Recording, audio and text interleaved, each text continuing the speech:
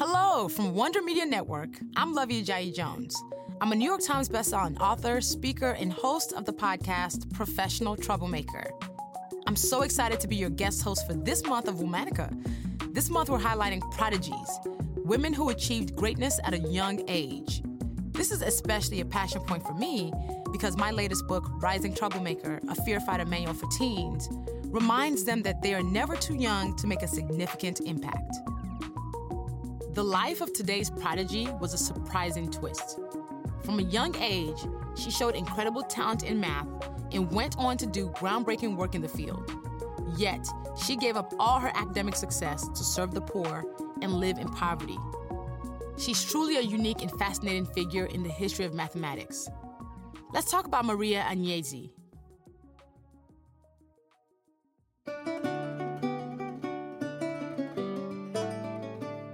Maria Agnesi was born May 16, 1718, in Milan, Italy.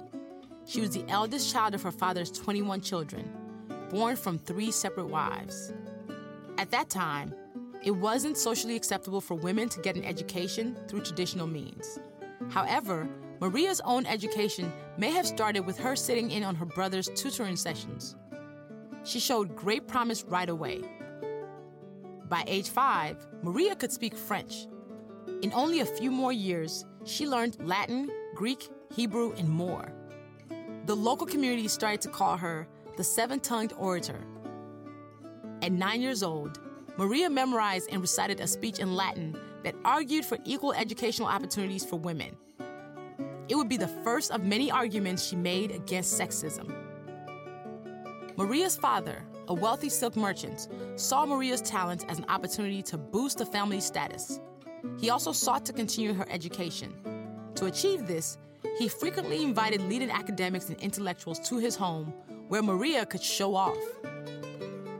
When such academic gatherings took place, Maria was an active participant, engaging famous scholars in conversations about philosophy and mathematics. By the time she was a teenager, Maria was particularly adept at math.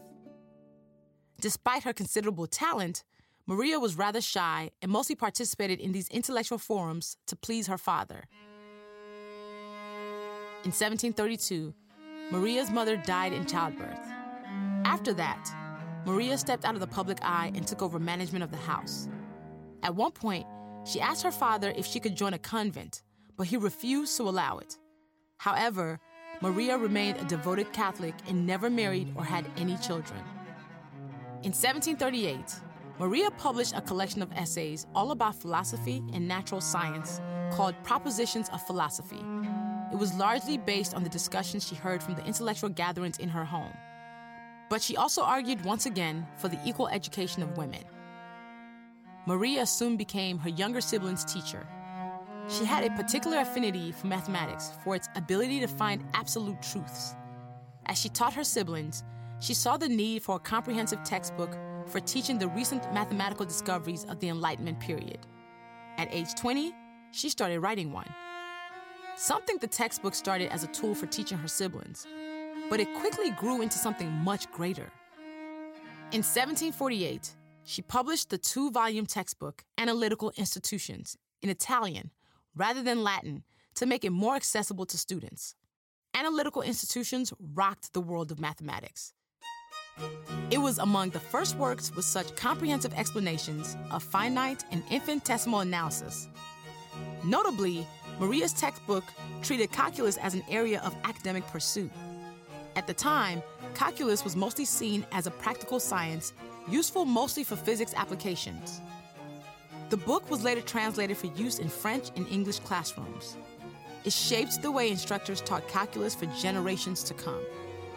The praise of one famous mathematician, Jean-Étienne Montucla, exemplified the sexist beliefs in academia at the time.